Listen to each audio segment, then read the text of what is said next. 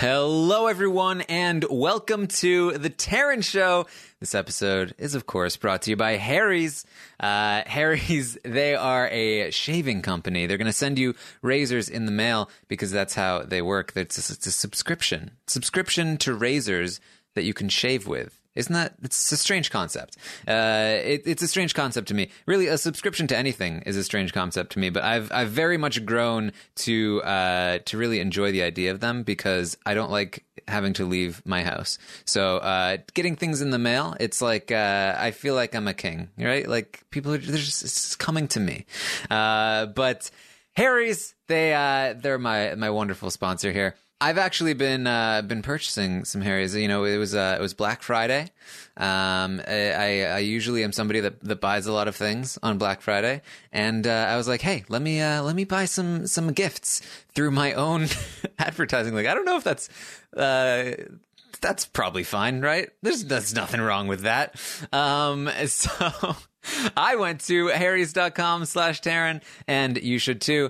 You'll get $5 off your purchase of Harry's razors, and you'll get to feel the wonderful feeling that I feel when I buy one and then give it to somebody. So the fun thing about these holiday razors is that it's a limited edition shaving set. It's going to come with the German engineered 5-blade cartridge that provides a close and comfortable shave, and also that foaming shave gel that smells amazing, and these special limited edition winter chrome and emerald green handles. You gotta get the special edition. Come on. What are you doing if you're not getting the special edition?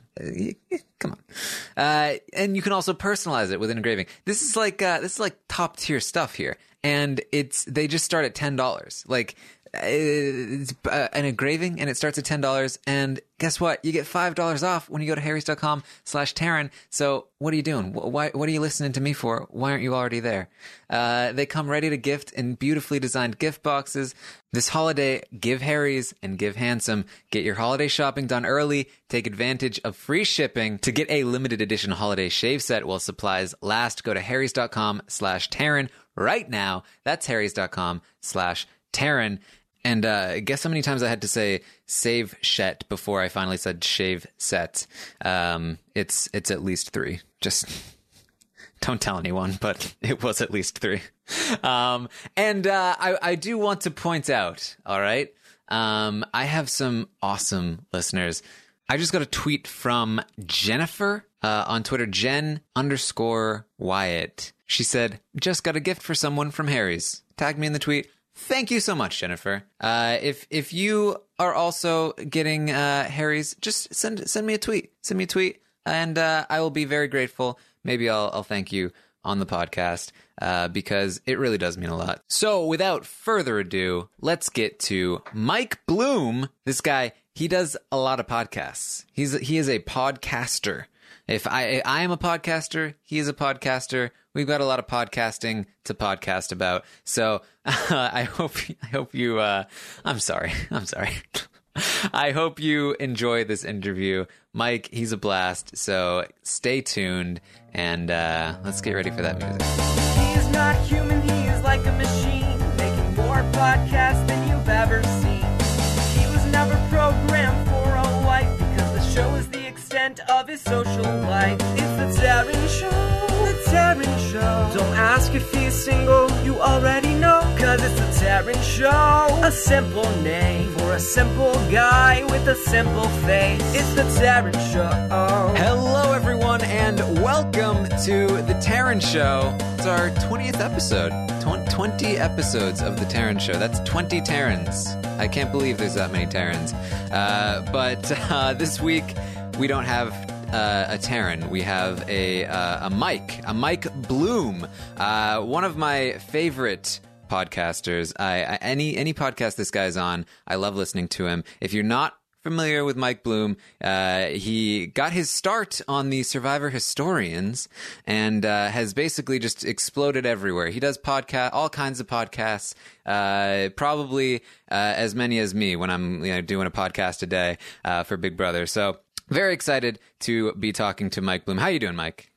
Yeah, Bloom is busting out all over. I mean, I feel like you might have teased people a bit in saying that you might have been interviewing yourself. I think that's the one interview, the one you really need to land at the end of the day. Maybe that'll be like Terran Show 100, is you finally turning that mirror inevitably onto yourself. But yeah, I'm so happy to be here. A little nervous to see what people will be able to see once they open up the book of Mike Bloom, but I'm excited to have the opportunity to do so. Yes, very exciting. I have, in fact, unfortunately, big-timed myself quite a few times. It's really hard to nail me down for my podcast, but maybe someday. Yeah, to quote DJ Khaled, you played yourself, and I don't want. Do I need to spend like 5 minutes explaining to you who DJ Khaled is? Because I barely know who he is. I'm pretty sure I've seen GIFs of that guy.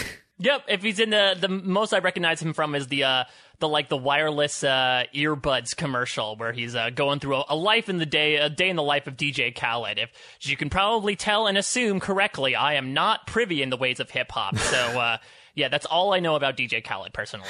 Yeah, I'm not privy in the ways of most pop culture, unfortunately. It got me in trouble when I started podcasting because I didn't know like characters from Full House or something. But you know, things happen. Podcasting 101. If you go through the schooling process, Taryn, they give you the entirety of the Full House collection, and once you're done there, that's sort of a way to wipe your mind. And then they sort of rebuild you from there. It's very much like a Clockwork Orange, which, do I have to explain that one? No, see, that's a classic film here. I'm a film major. That's true. Yes. So I've got movies down, just not pop culture movies. But see, I need the space in my brain for Big Brother stuff. It's everything else needs to take a second seat there. It needs to get in the back seat and let Big Brother drive. Yes, absolutely. I would say, I would lampoon you for that, but due to the fact of how much big reality TV in general has taken up such a large portion of my life in the most recent years, it would be highly hypocritical of me to do so. Yes. So tell me a little bit more about the podcasting, because as I mentioned, you got your start on the Survivor Historians, which they actually had a little bit of a contest, sort of akin to the So You Think You Can podcast that RHAP did as well, that we talked to Melissa about. Can you tell us about that? Yeah, sure. So I guess to sort of backtrack a little bit, and we can definitely dig into some of my earlier years in a bit as well. So coming out of college, I was a theater major, and I was really a hardcore theater kid. That was what I wanted to do with my life. I decided, yep, this is the path that I'm going to. I'm going to be a working actor. It's going to be incredible. I've seen Fame a bunch of times. We're going to have so much fun. I definitely did a bunch of odd jobs over the course of the few years after college. I did a touring show for about 6 months that took me all over the US and Canada. I did a bunch of like Shakespeare Outside. I did Grease in 110 degree heat that I covered on another podcast. But the thing that they really told me a lot, and that I think they tell a lot of performers a lot in training, is, if you don't feel like you need to do this and only this, don't do it. And of course, I'm sitting there like snide 18-year-old self, like, screw you, man. Your years are gone by, but like, I'm here. I'm a little like a Jewish James Dean. I'm ready to speed through this town and make my mark. But once I was able to move to New York City, and I moved in August of 2013, I sort of realized like, that advice kind of rings true. I was sort of just starting to like look at greener pastures. I was working at Le Pan Quotidien 40 hours a week, and I was starting to go on these auditions, and I was dreading them, and I was thinking like, why am I doing this? And that fall, I ended up being in a production of a musical called Bloody Bloody Andrew Jackson, of which actually the composer passed away very suddenly, unfortunately, a few months ago. But this was a company, it's called Fifth Floor Theater Company, that was essentially founded by 5 NYU students who didn't major in theater but still wanted to do it. And essentially their onus was, we want to create theater for people who essentially have like 9-to-5 jobs. And so I was talking with people, and I was sort of checking it out, and I said, you know what? In a perfect world, I wouldn't mind having a sort of 9-to-5 job and doing this stuff on the side. So I decided to sort of like soldier forth with that. And that also kind of led me to a bit of like a quarter life crisis, because this was something that I had been studying to do since essentially I was 8 years old. This was 15, 16 years of my life. And part of me felt like I was giving up on something. Part of me felt like I was disappointing people, all the people that had helped me in my entire life. Part of me thought I was like screwing myself over by essentially having to rebuild myself. My wife, Angela, who I'm sure we'll talk about a bunch over the course of this podcast, was super supportive of me the entire time. So I ended up starting a new job. I worked at Columbia University in the beginning of 2014, and I'd always been a podcast listener for at least the past couple years. I discovered RHAP during actually the exit interviews for Survivor South Pacific. I'd obviously always knew of Rob, but I never really big into podcasts, and I decided to check it out. That sort of opened the gateway for a few other scattered podcasts that I would listen to, including the Survivor Historians, which I was really, the gateway there was Mario Lanza. I had been reading his Funny 115 stuff on the internet since the very beginning when it was on MySpace, back when my MySpace picture was me imitating Zach Braff with balls written across my forehead. Very lucky that MySpace has gotten shut down, so any future employers did not see that. It's a great movie. Garden State. Garden State was fantastic. I was also going through, like, speaking of, like, artsy films, that was when, back in, like, high school, I went through a phase where I was dating, like, very artsy filmmakers.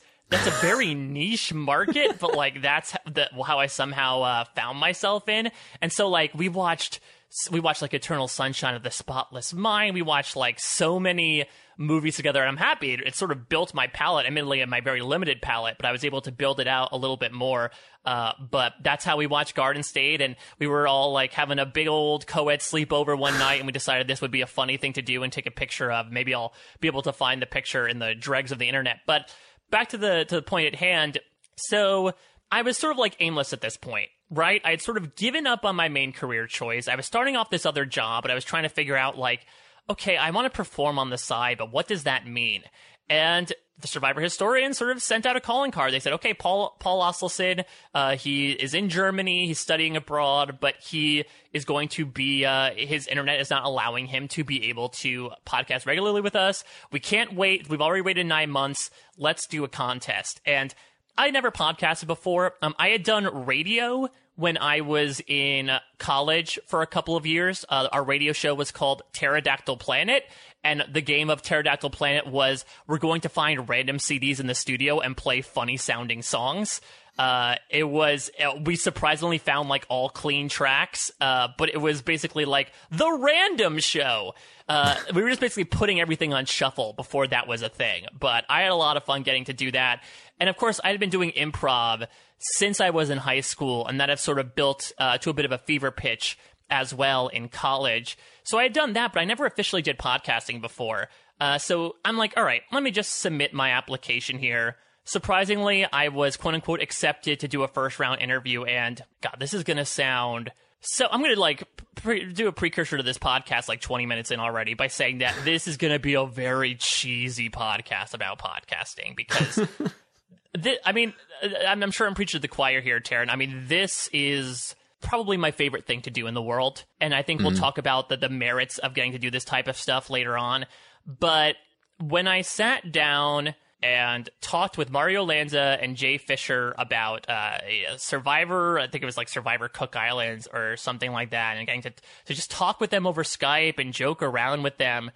I mean, I kid you not, I like hopped off of Skype and it felt electric. And it's, oh God, this is so freaking weird and over the top to say, but like, I felt a legitimate adrenaline rush that I had not felt performing in a significant portion of time. Near my latter days career of being a performer full time, I wouldn't say I was in auto drive, but I was definitely like, okay, I'll go out, I'll do this thing, and then I'll come back and concentrate on, sitting around and reading the book that I want to do. This is one of the first times in a while that I really felt like, wait, I get to like sit here and talk with people and just have conversations, and it goes out to the internet for people to hopefully enjoy.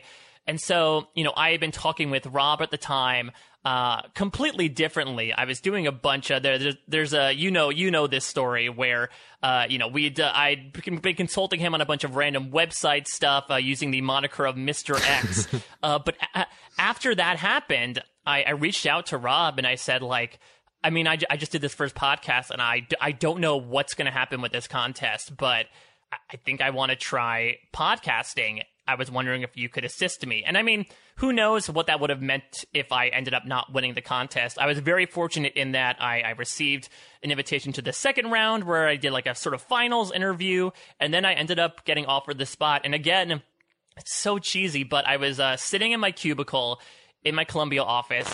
I got an email from Mario Lanza saying, how would you like to become a Survivor historian? And I kid you not, I like got up and like did basically like probably like 10 to 15 laps around the floor in my office, because like this was, I don't know, this was something that made me feel good instinctually. And it was such a great turnaround where 2 months ago I really felt completely aimless in my life and not knowing exactly what I wanted to do whatsoever. This was at least something that I could pick up as a hobby.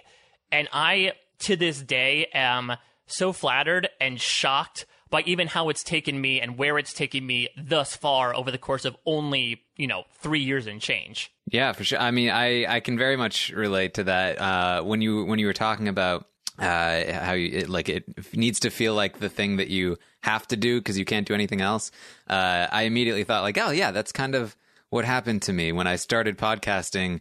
Like I was just like, I can't work at my other job. Like that can't be my life now that I know about this, because like it was fine before. Like it was like it's a job. I'm living a life outside of it. But when I started podcasting, it was just immediately like, this is what I love doing. Yeah. It's so interesting because like, I don't know. Again, this sounds so holistic. I promise I'll stop like putting those like this self-effacing statements before I say everything eventually. But I mean, you hear about like people finding their calling and like a moment of coalescence when you're like, okay, this makes sense. This is sort of like not what I'm meant to do, but like this is really what I should be doing. And I hadn't even felt that with performing a lot. I had a lot of fun getting to perform previously, but there's something different when podcasting. I'm not entirely sure what it is, but I think part of it might be the material that I've gotten to talk about. Reality TV, there's a reason why I reached out to Rob under the moniker of Mr. X, not just because I'm a big creepo. When I was growing up, reality TV hit its boom, when I was around like 10, 11 years old. And I remember like watching the first couple seasons of Survivor with my family. And then as the seasons kind of winnowed down, like I watched season 5 with my sister, and then she stopped watching by season 7. And then my the only person I talked to during Pearl Islands was like my world history teacher freshman year of high school, and then she stopped watching. And so I felt in my personal circle that I was increasingly becoming the only person that was taking any reality TV in. And so I sort of turned to the internet. And I didn't necessarily say like, I made a bunch of friends from the internet during that time. I was, ghosting on Survivor Sucks. I would even go on there and like post popularity polls. And like, I wouldn't necessarily take part in like the OTT flaming that would occur on there. But Survivor Sucks is very integral to like the building blocks of my reality TV fandom. But in my real life, I had nobody to talk this to.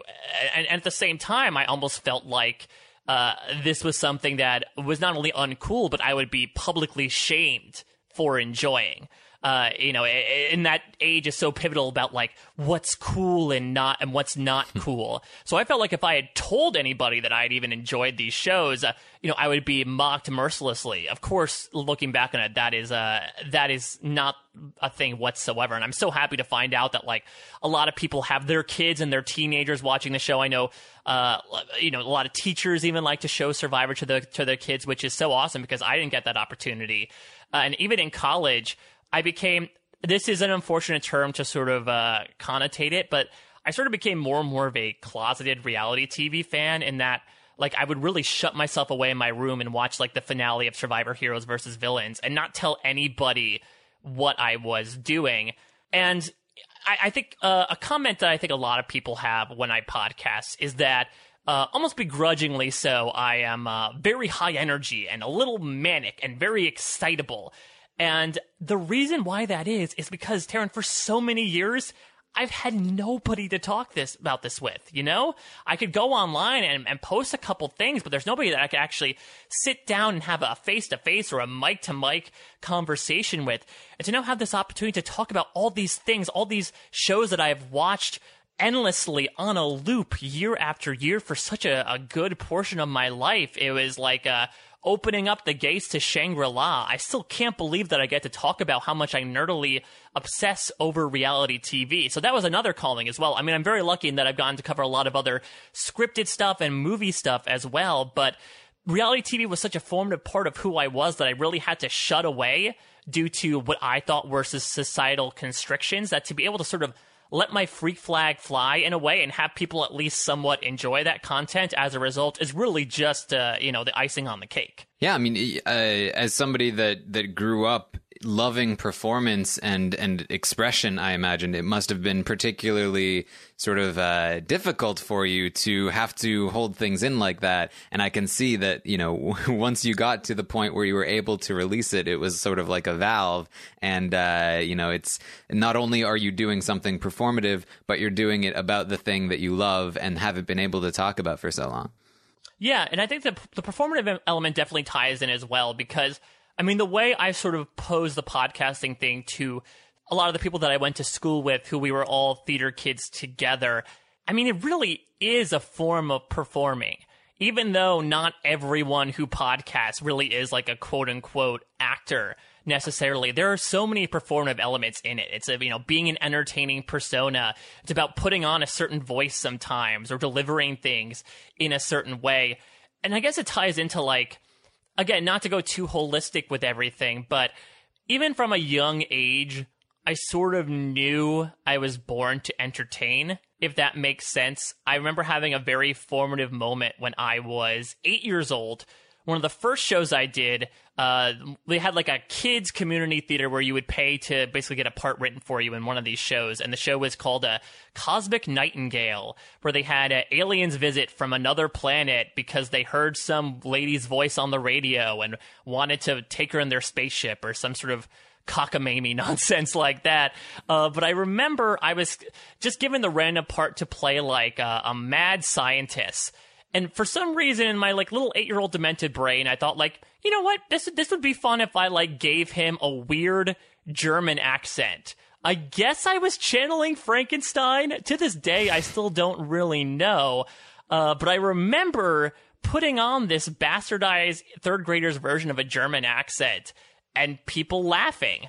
And it was a new feeling in me. I think ultimately I do what I do in my life, both in and out of podcasting, because I like to make people happy, whatever that means. If that means making horrible puns in the articles I write, if it means making cockamamie theories about TV shows on podcasts, if it means getting in front of an audience and mugging to them completely while doing pratfalls, it's something that's been such an integral part of my life and has really driven who I am as a person, even socially as well. I'm someone who wants to make sure that everyone's happy, and I very much put others in front of myself, which can admittedly be a little unhealthy sometimes, to make sure that everyone's happy. So that sort of has tied into why I sort of kept performing and how that sort of segued into podcasting as well. This idea of I want to entertain. I want people to enjoy the content that I put out at the end of the day. Do you find that you need to sort of see people's reactions to sort of get that energy that you're making people happy, to see them light up, to see them laugh at your jokes, or is there something a little more intrinsic about performance itself? Yeah, that's really the tough part of it all with podcasting. That's something even almost 4 years after the fact, I'm still trying to get used to, because that sort of ties into internet commentary, which I know you have talked with Dom about as well, and you have certainly experienced in the minefield that can be the Big Brother fan community. It's really tough, because, I mean, we can definitely get into this as well. I have pretty crippling self-esteem issues. It's something that has always been in me as long as I can remember, to the point where I don't really trust myself with a lot of the decisions that I make just in life. I'm the type of person who will like go up to the counter at Starbucks and order something and then say like, oh, you stupid idiot, why did you say it that way? Or, you know, why did you order this instead of this? Or why did you order this? You're going to be late for this. And so to put yourself in a position where you are producing creative content that you hope someone can enjoy, you know, you're sort of like in Sunday in the Park with George, which is one of my favorite musicals. There's a song called like Finishing the Hat, which is really all about the intricacies of creating this piece of art and trying to really make it perfect. And that has been something that I have been chasing my entire life. I'm an admitted perfectionist, really to a fault. And so to compound all those things into one is something that I'm still trying to compartmentalize, and it makes it really tough. There are many times when I'll record something and I'll say, I have no idea how I did. I have no idea how that went. So the first thing I'll do is I'll reach out to the other people that I work with and I say like, okay, how did you think that went? Okay, yeah, good, because I thought the same thing.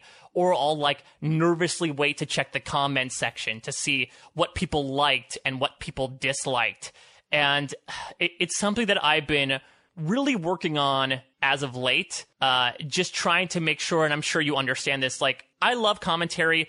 I love interacting with the listeners. That might be one of my favorite parts of getting to podcasts, is being able to actually talk with people, especially at these live events. We had one a few weeks ago, and it honestly is the highlights of my year to be able to meet the people who we get to sort of get in their ears every week, because most of the time it just feels like you're sort of fruitlessly talking into a mic for nobody in particular. And so to hear that someone's listening really does mean something. So, and I totally understand wanting to take constructive criticism as well. You know, we just started out a new podcast, the RHAP B&B, which was a work in progress. I want to hear commentary from that. But at the same time, you're talking about a valve here. If you open up the valve, you're going to get a lot of people who don't necessarily like the things you do. And as someone who has really bad self-esteem issues, that hits you hard. It hits you really, really hard. Yeah, I mean, it's something that I think every single person I've had on the show has been affected by in one way or another. And it is difficult because, you know, let me ask you this. Like, did you find it more difficult with podcasting than you did being on stage and having a live audience? It's a good question. I think so, because on stage, I didn't really feel like I was being compared to anybody. And that is something that has definitely hurt my self-esteem, definitely a bit. It's this example of you get 5 comments, 4 positive, 1 are negative. And for some reason, you fixate on the 1 negative for some reason, and it sort of sends you into this spiral. But for me, it's reading a lot of comments like, you know, when you read enough times that you're the poor man's Josh Wigler, you're the poor man's Rob Cesternino, you're the poor man's Paul Osleson, eventually you're just going to think about yourself as a poor man, right? It's to a point where you're like, well, crap, am I really doing things well if, you know, apparently I pale in comparison to these people? And I love all these people, and all these people are good friends. And it's taken me a lot to be able to sort of build up that confidence in myself to make me realize I don't need to be comparing myself to these people. These we're on equal footing here. We're all creating the same content. We're all doing these goofy things because we love this type of stuff. That's not something I necessarily experienced on stage, you know, because I was playing specific roles. I wasn't necessarily being compared to other people. And you know, there might be some people who give you criticisms, or, you know, who say that they didn't enjoy your performance, but it just feels a little different, you know? Yeah. I mean, I think it is, especially because I do think there's a difference. I've certainly had people come up to me and, you know, it's certainly never been nearly as cruel as, you know, online commentators can be. But, you know, I've had people come up to me and be like, oh yeah, I like this other person better than you. Usually they're drunk. But, it's, you know, it's not like the nicest feeling in the world, but it's very different than reading it online. And, I think part of that is like when a drunk person comes up to you and says, I like this person better than you, or like, I don't think you're very good, you're like, okay, Like, that's fine. Like, I see who you are and you're telling me this and you're just one person. But when you see it online, you kind of just, you like, the details aren't there. So you just imagine the worst case scenario for every single possible variable that you can think of. Like, oh, this is just the face of the crowd and everyone thinks this. Exactly. No, I completely agree. Yeah. Because this is like the arbiter of taste, and they're telling me that it's the worst. When in reality, it is probably somebody drunk on their computer, like just typing something out. Alcohol is always involved, but yeah, drunk minds, sober hearts. I completely agree. It's this total, for some reason, this like paranoid seed develops in your head of this idea of, well, this one person saying it, and the difference is, like, when one person says it to your face, there's nobody around that's hopefully listening to you. But when they say it online, you have people that are able to read it and say, like, oh, yeah, I agree with that. That totally makes sense. And so for some reason, it's a totally different scenario. So that's something that, I have personally been working on, especially as of late. I think one of the weird triggers for me is, it's so odd, but the show BoJack Horseman, in its 4th season, I won't spoil too much, but there's an episode called Stupid Piece of Shit, which essentially chronicles the daily thoughts of this main character, BoJack Horseman. And again, I won't spoil too much, but it really amounts to just this voice in his head, like, consistently telling him to make these bad decisions and then simultaneously berating him for these bad decisions and just having his mind race all over the place. And I don't know, it was sort of like an epiphany moment for me, because I had realized, oh, is this not normal? I guess I hadn't really talked about it a lot, my feelings, or just my general thoughts of anxiety and depression with really anybody in my life. And it took a moment like that from a silly Netflix cartoon show for me to realize that, oh, it's a great show. I mean, oh my God, it's an incredible show. I'm sad that it has yet to be recognized by the Emmys. Maybe it will be in its latter day. But it took an episode from that show for me to realize, like, oh, okay, this is not the status quo. Not everyone has this happen. And it really made me start to think of, like, okay, I need to address this. Because I don't want it, at the end of the day, also affecting the work that I do. Again, I'm so grateful for the listeners and the commentary out there, but I think we all need to know also as content contributors that you're never going to please anybody or everybody. Oh God, hopefully anybody. And it's such a hard pill to swallow, because again, coming from someone who functions as such a people pleaser and wanting to put others' needs above themselves, I want to make each and every listener happy, but you're going to work yourself to death trying to cater to so many people who have so many different opinions, almost completely opposing opinions, I'm sure, as you've experienced on Big Brother especially, that I think the healthiest thing to do for yourself is to just sort of, I don't want to say focus on the good, but focus on the stuff that you want to put out. Akiva Wienerker, who has I've made so many great friends through getting to podcasts, but he is such a great one. He told me something recently that I really enjoyed of, do your podcast for the 10 people who like it, not the one person who doesn't. And again, as tough as it is to get that idea out of your head of that one person who just doesn't like you or doesn't like the content that you're putting out, you're going to make things so much healthier for yourself if you do put out that content for the people who are really enjoying it and really feeding into it. And that has also really helped my self-esteem as well. I've started going into therapy, which I am proud to say. I know that there is a big stigma behind that, but I honestly really do recommend that everyone at least take like a session to talk to somebody else outside of your life about what you're thinking. Because what I've discovered is that so much of it is so, I wouldn't say commonplace, but it's so interesting for them to categorize things and take things out of the context that I live my day to day and really break down what I'm thinking and where that stems from. And you really need that effect from someone who isn't in your daily orbit every day. And so I've really gotten a lot of assistance in terms of rethinking my attitude behind putting out all this stuff. Because again, it's my favorite thing to do in the entire world, but I also want to look highly upon myself for doing it at the same time. Yeah, can you tell me more about like the therapy? Like, yeah, and this is where it comes back to my wife as well, because I mean, my wife is the most perfect person for me out there. I have a bunch of scattered beliefs. One of the beliefs that I do have is this idea of soulmates, and of this idea that you sort of do have at least one perfect match for yourself out there. And I'm so lucky that I found mine in Angela.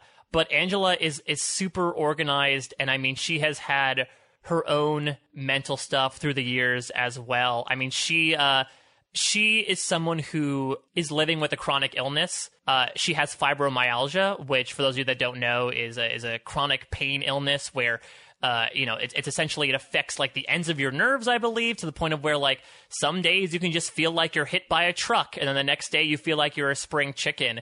And so I think that's led to a lot of mood fluctuations for her, and she's definitely sort of helped normalize for me a lot of these issues with mental health. So she was the one who really sort of helped wean me into this idea of going to a therapist, because yeah, I totally bought into the stigma at first.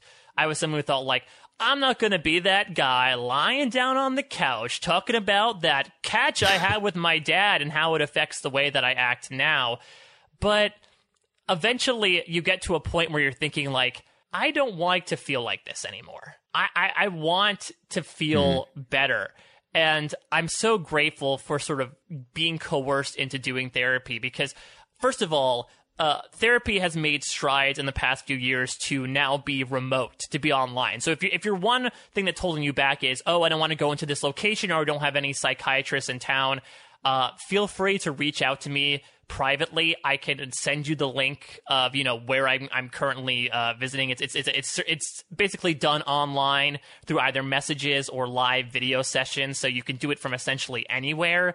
And I don't know, it feels so cathartic. It feels so good sometimes to just sort of come on and be like, this is how I'm feeling right now, and to have them sort of say, okay, this sort of ties into what you're saying before about this and this. It's sort of like you coming in with a handful of, I don't know, stuff that you sort of just picked up without even thinking about it, and they're organizing them into various piles and assigning them sort of meaning. Now, would I say that this is like the cure-all for everything? No, of course not. I think you talked with Dom a little bit as well with antidepressants about how I think a different course method in terms of treating mental illness can be different for each and every person. I'm definitely not the spokesperson to speak towards mental ill care in general.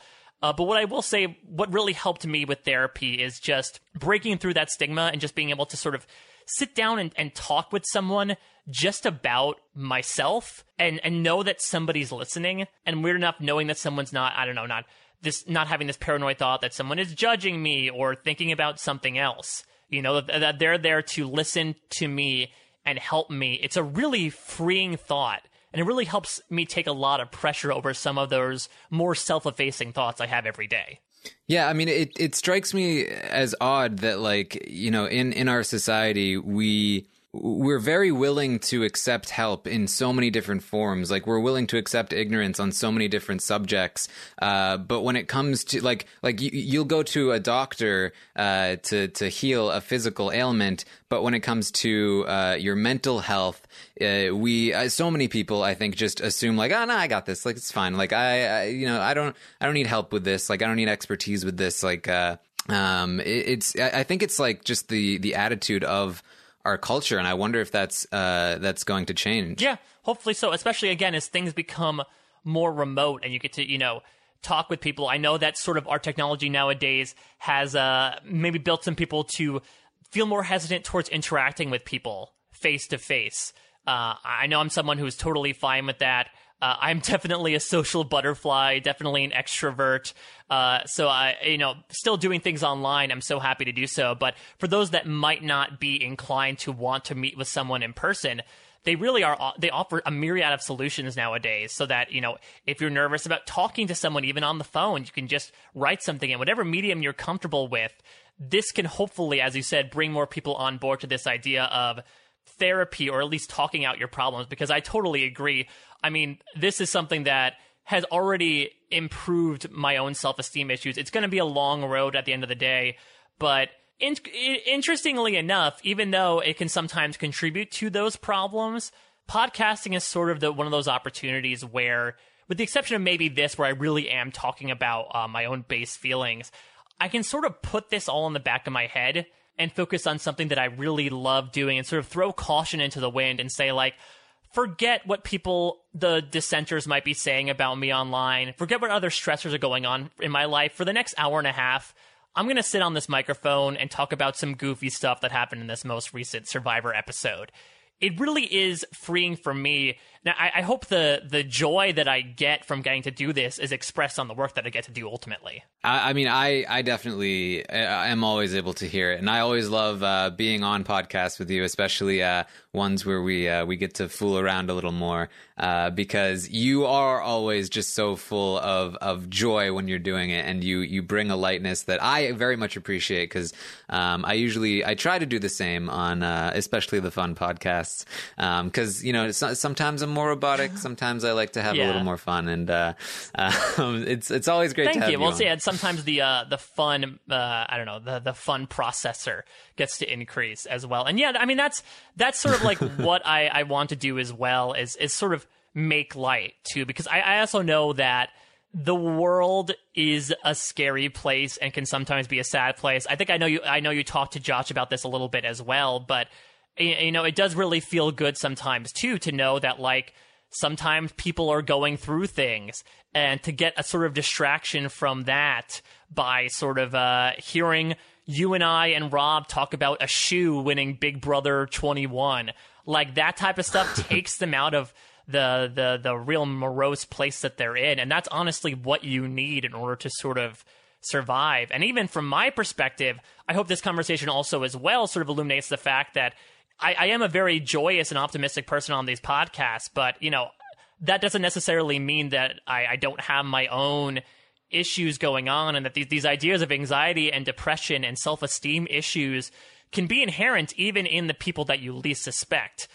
So again, I don't want to, you know, make a martyr out of myself or anything with this. Hopefully I didn't, but I mean, this is something that I've dealt with essentially my entire life. Again, you know, I was such a perfectionist growing up. I still kind of am a perfectionist, really trying to kick that to the point of where, like, in elementary school, I would have like emotional breakdowns when I would like not get perfect scores on my tests. And like, listen, I was a weird kid in elementary school. I can definitely tell you a couple of stories in general, but that's something that I've always kind of held with me. And only recently have I realized that it doesn't need to be a part of me, and that has been so liberating. Yeah, and you know, I think that part of what this podcast has done, even for me, who knew a lot of the people that I've talked to, is kind of like just point out that, like, yes, these people are human beings behind you know, what you normally see and hear, and I think it's very easy to just look at, you know, I mean, obviously we do it to Big Brother players, Survivor players all the time, but even podcasters who seem like, oh yeah, that's the person and this is their personality and that's it. But like, you're still only seeing a very small portion of each person's life. And, there's usually a lot more going on beneath, the surface. Like, and that's true of anyone. Yes, I'm the Mike Bloom iceberg, the Mike Bloomberg, you know, if you will. Yeah. So I think the listeners of this podcast, they like to get to know, you know, the person behind what they might normally see. But maybe some people enjoy the characters, and that's their right too. And that's what I try to think about. Like, whenever somebody like is just like railing against me because of an opinion I have in Big Brother, I just try to think of like this is how they're getting their enjoyment out of the show. Is like they're standing for this person, and I'm the enemy because I'm saying something that goes against them, and like that's fun for them. And I can appreciate that on some level, but it is obviously it can still be difficult. Absolutely. I mean, that's also something that I've really discovered in, again, my very nascent interview career so far in terms of reality TV. But that's something that I've sort of discovered is the people behind the characters, if that makes sense, especially on a show like Survivor, where we only see, I know it's a trope to say, but we only see 42 minutes out of a 3-day period. And so we see people painted in such tones of colors, or such like colors on a palette as opposed to shades of those colors, which we actually are as people. And so what I've really taken a lot of joy of as such a big reality TV fan is to say, okay, so this is who you're actually like. This is who you are as a person instead of who you're represented on the show. And it's given me such a greater appreciation for reality television to sort of bring all these disparate types of people together. It's really, I mean, I have enjoyed so many things about my short interview career so far that I've gotten to do with Parade, but that's really one of the things I've really gotten to take home. Yeah, well, so I like you mentioned that therapy has been helping. Do you feel like you're in a much better place? Because this is something that I think was one of the things that Jordan had to deal with when he ultimately decided that he was going to be better off not podcasting, not like being subject to this kind of thing. But it is kind of a double-edged sword. I don't know if that's the right term to use, but it's very good, the podcast. If you love it, it's great, but it also subjects you to this kind of punishment, especially if you're already prone to it. And I know that's true of many professions, especially in the sort of like performance kind of thing. But do you feel like you are in a better place now, like in a good trajectory to be able to continue without just totally torturing yourself? I mean, I like to, knock on wood, I like to think I'm sort of going in that direction. I think it's because therapy has sort of made me take a look at what I'm doing and realize that I just need to put the good above the bad. I think one of the things that I tend to do sort of in my own private thinking is catastrophize things a bit. To put the bad above the good, to dramatize things, surprise, surprise, from the actor, and really take things to the worst case scenario, when really I should be focusing on all the positivity that I'm so lucky to get from this community and the people that I get to talk to and the opportunities that I get to have. I mean, if you had told me even 3 years ago when I started podcasting that I would have the opportunity to get to do a weekly Survivor podcast and become a freaking member of the Survivor press, I mean, for lack of a better term, that's a dream come true, Taryn. And I am eternally grateful for that. And it sucks that you have these negative thoughts in the back of your head, muck those up sometimes by saying that you're not good enough. This person's always going to be better than you. Why are you even doing this? And so luckily what I've been trying to do is really push those aside and tune those out, because it is something that I want to do with all my heart and something that I'm hopefully wanting to do in some capacity for the rest of my life, because I like to think that I'm pretty good at it, hopefully. So it's something that I could totally understand what happened with Jordan, especially because he was even looking at a career path that did not deal with that, helping people in a different way. I feel like we might be helping people through entertainment or an analysis of reality TV shows. He's definitely helping people in an educational perspective, which I can respect so much. But it really is, as a content creator, which I've really come to terms with in the past year or so, about just what you think about yourself and really, as a content creator, having confidence and pride in yourself. And again, putting that good above the bad, ultimately. Do you find that like, how much do you find that the podcasting, like being in this world, how much does it bleed into your everyday life outside of it? They're starting to blend together, admittedly, and maybe it's just because more and more of my friends have either become podcasters or become more podcast friendly. I remember actually one of my best friends, who was one of my groomsmen at my wedding, went to college together. I didn't tell him anything about my my reality TV love.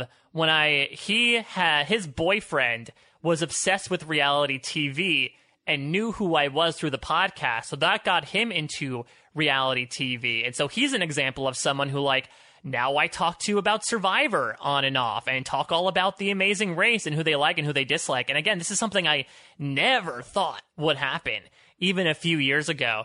I feel like there are some times where, like, I'm talking with people, and you might experience this too, where you're like, I'm acting like I'm interviewing this person. Like, why? No, I need to, like, be having a casual conversation. But also, what I sort of pride myself on in my podcasting style is that I at least feel like I'm pretty casual. Like, I feel like a lot of the podcasts I do are just sort of like having conversations. They're sort of, I know I do like to organize a lot of podcasts and run them and move things along in a timely fashion, but oftentimes I just love podcasts because it's just sitting around and having a conversation, kind of shooting the shit. And I feel like that's something that I've always taken in my conversation. So one has definitely bled into the other. I know when I was doing improv, which again I did for a significant number of years and did a lot in terms of the indie circuits here in New York up until last year or so. My improv, I would say, improved my podcasting, and my podcasting improved my improv. And then my improv definitely improved my podcasting in terms of just thinking on the fly and coming up with really ridiculous things, and especially chasing down bits and tangents. I know people who listen to my podcast know I could be a little ADD in that if there is like something shiny that comes up, I'm just going to keep chasing that for like 5 minutes at a time and completely get away from the main point that we're at and get lost navigating my way back there. But it comes from this improv training where you go through these opening styles, and I studied at the Upright Citizens Brigade, where you go through this opening style where it's essentially all about finding topics and then riffing on them. So that's sort of something that's ingrained in me. But then at the same time, podcasting has really informed my improv in a way of always having an opinion. Your characters are infinitely more interesting if they have a point of view, if they have a thought about everything that's going on in the scene. And podcasting sort of beats that into you in a way. I remember telling this when I ended up interviewing the aforementioned Melissa and Adam during the So You Think You Can podcast finals. I said, 3 of the words you never want to say on a podcast are, I don't know. I feel like the idea of ambivalence and meh doesn't really play on a podcast. You know, people want to see the Brent-like reaction sometimes of being, I love this or I hate this. And I feel like sometimes when you play things in the middle, when you be a fancy fencerton, sometimes, no offense, sometimes it might not necessarily play as well. You should have an opinion no matter what about each and everything that you're talking about. And so that really bled into my improv, and that I didn't really walk into these scenes feeling like, oh, I don't know what this character feels like. I was able to sort of instinctively adapt, okay, this is what this character thinks about this and this and this. If it doesn't work in the scene, it doesn't work, but at least I have a character set up going in. It's so interesting to sort of see, since podcasting has become such a large part of my life, I would even say that it's sort of eclipsed hobby and has now sort of just become my second job at this point, which I am so happy about it. But it's so interesting to sort of have that bleed into my real life as well. And it's also sort of helped me grow as a person. I mean, I don't know how you feel about this. They say that college is the years when you really grow, but I personally feel like the 4 years after college, I grew infinitely more than the 4 years I spent in college. I know it's different for everybody, but that's what happened with me personally. No, yeah, that makes sense. Yeah, like, and I've talked to some Big Brother players actually about this, like, you get out of the show, or you get out into this world that you're talking about, where there's tons of criticism. There's people like following your every move, and they've got an opinion on everything you say and do. And it can feel overwhelming. And for me, like, what I tried to do is look at it like, this is an opportunity. This is an opportunity to grow as a person and be the kind of person that is able to withstand this, that is able to rise above this and be okay. And like, with that view, I think I have gotten better at that. And I think that it has made me a more confident, sort of like more content person, just in general, like with myself. And I don't know if I would be here without the challenges that were presented to me because of the podcasting. So I think in many ways, yeah, it does really help you grow. I think it can also certainly tear you down, and I don't think it's a matter of like strength or anything like that. It's just a matter of like, how does it affect you, and how do you react to it? Oh, absolutely. I mean, in improv, one of my first improv teachers at UCB taught me you learn best through your mistakes. You get more from the bad scenes you do than the good scenes you do, because you know what you did wrong and how to improve upon them. So I feel like mistakes are almost integral to who you are as a person. And in terms of like my general charting of my life, I grew up in suburban Connecticut. I wouldn't necessarily call it like a coddled, sheltered lifestyle, but we grew up in I mean, when people hear Westport and Stamford and Fairfield, I mean, we were in that neighborhood where kids wore 2 sets of popped collars for some reason to high school and boat shoes to go with the boats that their families owned. And then I went to a college, which I absolutely loved, called Muhlenberg College, but it was very insular. You know, we were tucked away in the middle of Allentown, Pennsylvania, this sort of suburban utopia amongst this urban environment. And our class size was about like probably only like 700 people, and we all ran in the same circles, and we all knew each other, and we all hooked up with each other. And so I felt like up to the point where I graduated college, like I had sort of mastered this element of like being the big fish in the small pond. You know, in high school, I would say that like on paper, I was definitely your stereotypical nerd.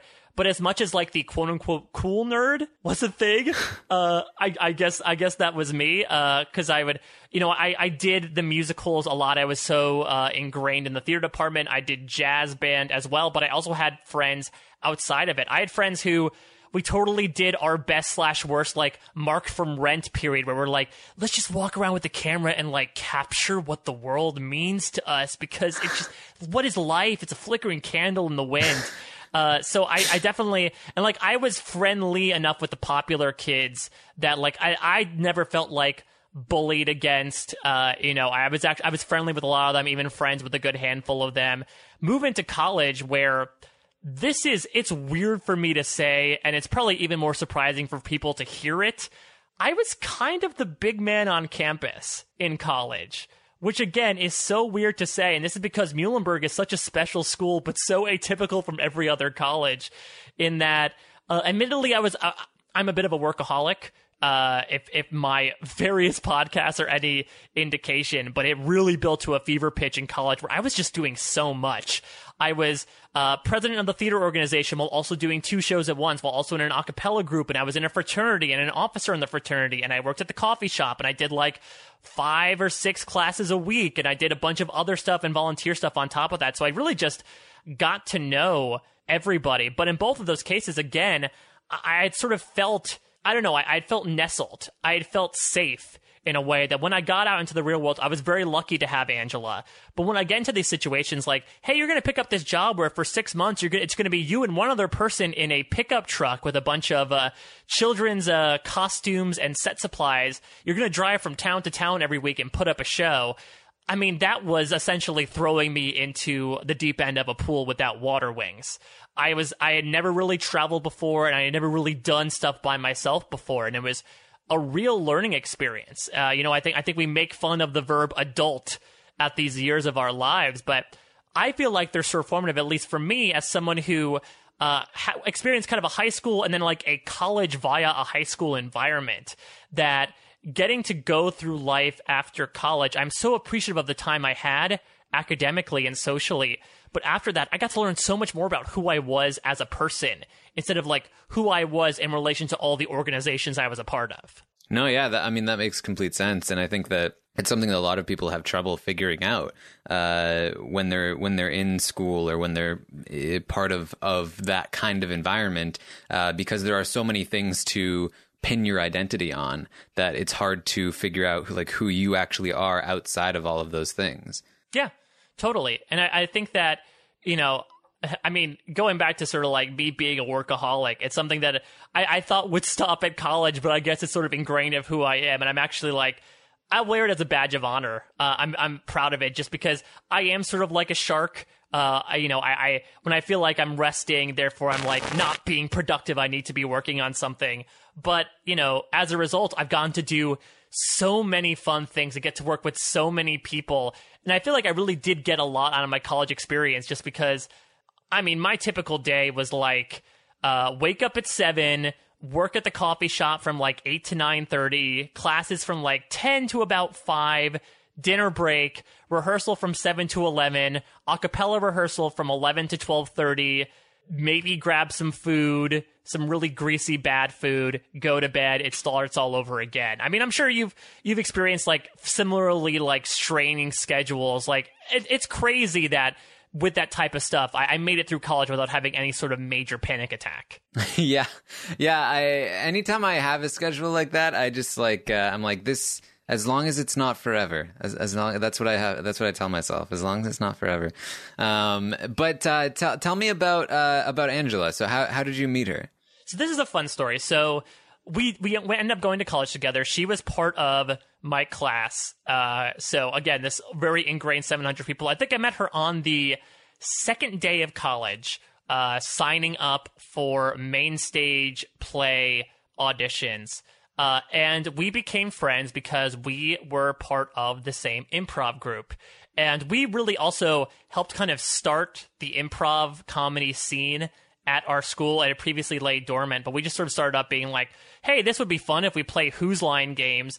And going back now, they have like 3 improv groups, a sketch group, like a sketch improv hybrid group. I become increasingly prouder and prouder of the things I've been able to do in my life. And one of them is definitely being able to sort of serve as the cornerstone for that era of renaissance, I guess, of comedy in my school. But we met then, and we became close friends since then, but absolutely no romantic interest. She put it best. I was such a freaking goober. I know I am now, but I was such a freaking little 125-pound, big-nosed, gawky goober for the majority of my college career. And I was so immature. I definitely had like a stunted maturation when it comes to looking upon the world. She admits that like she came out of the womb 40 and she grew up as like a farm girl in the Hudson Valley. So like she became much more wise into the world. And I was definitely on the opposite side of that spectrum. But we were definitely close friends. And then senior year, I really don't know what it was. Maybe it was alcohol. The very thing that you were decrying for people to criticize us on the internet might have been our love potion number 9, if you will. What I remember was, for some reason, around homecoming weekend of senior year, so around October, I mean, we had been really friendly again, but we'd started texting back and forth, and it had gotten a little flirtatious. And so, like, one night, I remember during homecoming weekend, I came to, like, visit her at a party, and then we sort of did the, like, I'll hint to you that I want to hook up, but I won't outright say it. So we both took the hint, surprisingly, went back to her place and hooked up. And for some reason, nothing happened afterwards. I think what had happened was we had both felt, this is confusing to say, we both felt from each other that the other person was not into it, if that makes sense. It was very reciprocal. It was like, I was feeling that she was not feeling it because she felt that I wasn't feeling it.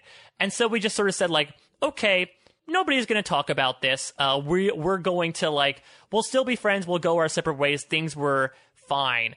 Come February of 2011, we have a magical event every year at Muhlenberg College called Pancake Palooza, Taryn. And Pancake Palooza is a night where a student organization cooks up a bunch of pancakes and they bring in, instead of bands performing at our college, we had a cappella groups, as nerdy as that is to say. And so my a cappella group was one of them. And I'll admit I had some alcohol in me, and she'll admit she had some alcohol in her. And I crooned out the best version of Owl City's Fireflies that I could that night. And for some reason, the light was twinkling in the garden room as it happened. And so she had, after that performance, we had sort of been texting back and forth, and it seemed like things were rekindling. And I remember, like, she had gone somewhere. I'd hung around at the event. She came back, and I just sort of like, I sort of just like grabbed her and kissed her in the middle of this lobby in front of a bunch of people that would tell us after the fact that they actually saw us. And so we went back and we hooked up again. And this was a different feeling, at least to me. This is more of a feeling of like, I was still like very cautious about it just because, again, this is also 4 months before we graduate. I have no idea where things are going from here. What she told me after the fact is like, apparently she had been talking with her friend about the fact that, you know, if I get in a relationship with Mike Bloom, I'm going to marry him. You know, he's hubby material, I guess. I had not realized that fact. I can definitely talk about the moment that there are 2 moments where there's one where I fell in love with her, and there was one where I knew I was going to marry her. Right after that, though, so we hooked up, and we sort of had the feeling of like, well, I like doing this, you like doing this, let's keep doing this. But you know what? Nobody needs to know. It was very much a Monica and Chandler situation from Friends, where, you know, in addition to like hooking up, we were also just hanging out a lot, and we were really like, I'm extremely lucky in a variety of ways with this relationship. One of them is that we had a friendship of 3.5 years prior to adding a romantic element onto it. So we already knew that we got along. We already knew that we could hang out. So it was really simple just to sort of segue into that phase. But only like a handful of people had known. We only told a handful of friends. We tried to keep things as secretive as possible. One night, I took her to my fraternity's formal as my guest. And again, it could be a little bit of a guise, you know. It's like, oh, she's just a friend. We had a Mr. Muhlenberg pageant, which was a male pageant the previous year, and I had won it. Surprisingly, my big showstopper act was lip syncing to Lady Gaga's Bad Romance, but the person that I walked down the aisle with to accept the award ended up being Angela. She ended up being my escort. Who knew so many years later that would come to, I would be escorting her down a different aisle in a different way. But I took her to this formal. Nobody thought the wiser, and for some reason in that moment, I don't know, it wasn't like any sort of magical elements. We were in like a country club. Everyone smelled like the booze they were trying to sneak in through their various flasks. But for some reason, I just told her that I loved her, and she told me that she loved me too. And it was something that in my various man-whore relationships, I had unfortunately said that term many times, but never really meant it. This was the first time that I really felt like I'd meant it. So after that happened, we said, well, we should probably be boyfriend and girlfriend now. So that was the moment when I knew that I had fallen in love with her. It took a little while before I knew I was going to marry her. I had grown up thinking that, like, you know what? I'm probably not going to get married. I'm totally cool being that, like, Uncle Joey from Full House, the hanger-on who just is friendly with everybody, but sort of just keeps to himself. But right after college, in the fall of 2011, my father went into the hospital. He had a bout of flu, so he checked into the hospital, and then checking out of the hospital, he had suddenly said, I can't feel my fingertips. And suddenly it escalated to, I can't feel my hands. And so they said, okay, well, we're going to keep you here, and we're going to check on you. And it turned out that my father had something called Guillain-Barré syndrome. And for those of you that don't know what that is, Guillain-Barré syndrome is an autoimmune disease where essentially your immune system attacks itself and essentially shuts down your nervous system. And so here I am, just coming out of college, again, living in a bubble for 21 years of my life. And I come out to this situation where my dad's essentially in a coma. And it was, it was frightening. And I mean, my mother is such a strong woman, but it was really tough because I mean, I have a younger sister. We had just moved her into college. I had to move her into college because my dad wasn't there. And she had to kind of lean on me because it was either she lean on me or she comes back to our empty house and thinks over this idea that she could be losing her husband. And it's scary thinking about like what we don't necessarily know about. We had no idea what Guillain-Barré syndrome was. He wasn't even diagnosed until about a month and a half in. He spent 3 months in the ICU, and I had no idea what was going to happen to my dad. And admittedly, my dad and I did not have an extremely close relationship. I think we still loved each other. We still love each other, but spoiler alert, he survives it. But, I think that he was always traveling. He's a big sports guy. I'm obviously not. So we bonded in some ways, but I don't think we ever found that one thing that we really got to bond over. But it was still such a scary thought to me, especially coming right out of college, and not only the thought of losing a parent, but also having someone rely on you to say, like, okay, you have to be my rock. And I was her rock, but at the same time, I needed my own rock. And I remember one day when his condition had taken a turn for the worse. They had to intubate him. They had to, he really was not showing a lot of signs of life. He had to pull a Hector from Breaking Bad and essentially like blink out letters in order to form a message, but really he wasn't there. And I remember calling or texting Angela, because at this point we were both living at home, so we were living about an hour and a half apart. And I told her, I was like, this is happening right now, and I'm really scared. And she drove an entire hour and a half to be there for me, because I was alone in the house. And I remember her walking through the door, and I threw my arms around her, and I just broke down. Everything that I had been feeling the past couple of months, I had kept bottled up, because I thought I had to be the strong person in the family, and I had to keep telling myself that things were going to be okay, even when I thought they weren't. And this was someone who I just felt like I could do this. I felt like I could be this vulnerable in front of. And in that moment for me, I knew this was the person that I wanted to spend the rest of my life with. So good news. He was able, after the Guillain-Barré syndrome was discovered, my dad was so fortunate to be able to fight it. He's totally fine now. He went through a bunch of, physical recovery procedures. So now he's able to walk again. He's able to golf again, which is extremely important to him. And the most fortunate thing is that he was able to be there to see me marry this woman who was such a support system for me 4 years later. Was she like the first person that you were able to feel that comfortable with? I would say so, yeah. I mean, I had run into situations with friends before where I felt like I could be myself in front of, but there was just something for me about like showing my emotions. It might have been a thing where, again, because when I was a kid and I was having these like sort of emotional breakdowns, I sort of gained the stigma of like, I don't necessarily want to show my emotions because that sort of embarrasses me in front of other people. And she really felt like one of the first people where no social repercussions, no sense of judgment. I could be myself in front of her, and it is one of the most freeing thoughts I could ever have. No matter how self-conscious I can feel about like the way I'm thinking, she is honestly always there for me, especially with this podcasting stuff.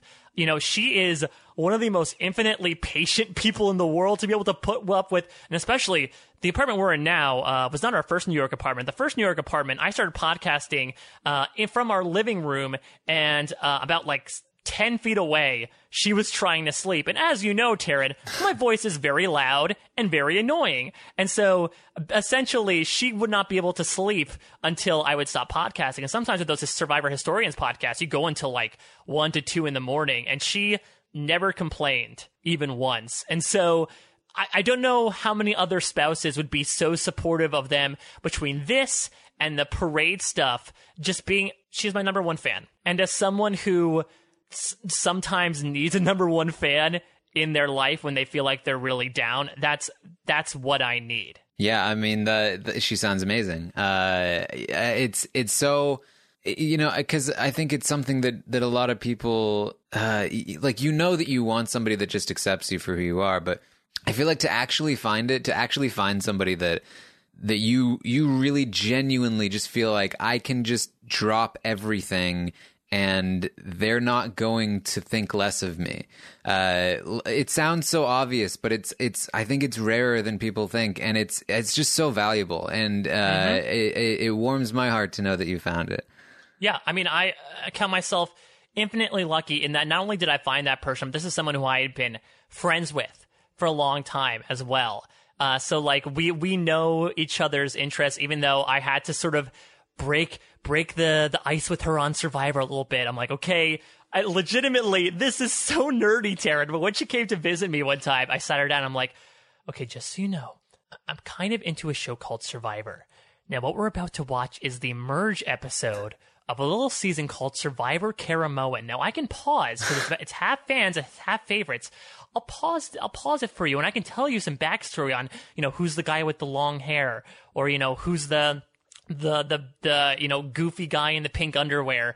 And she was totally accepting of that. Now, I might have deterred her a bit when she's like, yeah, okay, this is fine. I'm like, great, watch this season and this season and this season and this season. But it's also fun at the same time. I mean, I have fortunately and unfortunately sort of also dragged her into this world of podcasting too, with all the stuff she does with Dancing with the Stars and all that other stuff. But I mean, The Bachelor was sort of like her version of that as well. That's something that she had been watching for a long time. So things are more similar than you think. And I think in going back to this idea of like starting a relationship as well, I think one of the things that I really needed to rationalize in terms of starting a long-term relationship was this idea of, as weird as it is to sound or to say, really caring entirely about another person. And I know that makes me sound like a Patrick Bateman-esque sociopath, but I hopefully you can understand this distinction, right? It's this idea of, I feel like we can be so selfishly focused of like, okay, this is what I need to do. This was what makes me happy. I need to do this now and this, and should I do this? That when you add another person into the equation, sometimes that throws off the balance a bit, right? You're like, I want to do this, but she wants to do this. And it's figuring out, okay, when should we do the things that she likes to make her happy? So that's definitely a balance that I needed to figure out especially when we got out of college and we were working different jobs, we were living far apart. It's a matter of like, I have my things to do, but at the same time, I want to be a good relationship partner. And that means having to abdicate some of the things that you want to do in order to sort of see her and, help balance out this relationship a bit. Did you find, like, what in particular did you find you had trouble with there? I think for me, especially being a working actor, it was a matter of like trying to balance, things that you wanted to do in terms of like, I want to go out for this audition, or I want to meet up with these people. And sometimes you're like, no, I should probably go check in with her, especially like if she's having a tough day, like I want to be sure I check in with her and be a good partner to her. And it's sort of a matter of staying behind sometimes to say like, okay, like I want to be here for you. And I think that's sort of what it comes down to, is that in a perfect world, your relationship partner is your support system in the good and the bad. And that means sometimes sort of much like she did in that one moment I spoke about, dropping everything to sort of rush to you and really function as that support system. Do you find that it's like it requires like work and effort in order to make those decisions, or have you found yourself kind of naturally inclined that way now that you're more used to it, where like if you had to be like, all right, I have to not do this thing that I want to do because I need to be there for her, is that a decision where you have to feel like, okay, I'm giving something up? Or have you gotten to the point where it's just like, well, that's what I want to do. I want to be there with her. I don't want to do the thing I wanted to do before because that doesn't matter to me nearly as much. Oh yeah, it's totally second nature to me at this point. I mean, growing up, I had a huge FOMO with basically everything in my life. And that has gone away with this idea of like, for lack of a better way of saying things, like, why do I need what's out there when I have what's right in front of me? And it's sort of, again, going back to this idea that I really function to, I guess, put myself in my own automaton body to make people happy. And I think that should start with like the person I immediately interact with every single day of my life.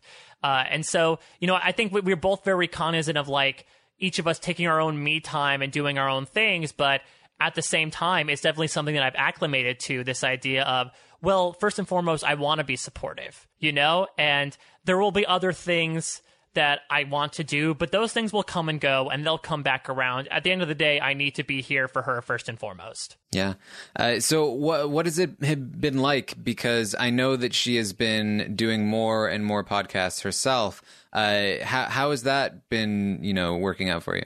Yeah, I mean, I've loved it. I think Angela is a hysterical person. Obviously, I've known her for a number of years. I've done improv with her, and I'm just happy that people get to experience her as well, and they've gotten to meet her at the events. And I like that she likes it too. And we're definitely finding opportunities to do more stuff together. I think that's the one thing that still needs to be unlocked. I won't spoil anything, but we've got a couple of things in the hopper for 2018 that will involve the two of us, because that's definitely something I want to do. Obviously she's the person I communicate with the most. I'd say one of the people I have the best natural chemistries with, suffice it to say, in real life. But yeah, it's fun to think about the fact that we're now like a 2-podcaster household. I can't wait until the dog gets to do a podcast eventually.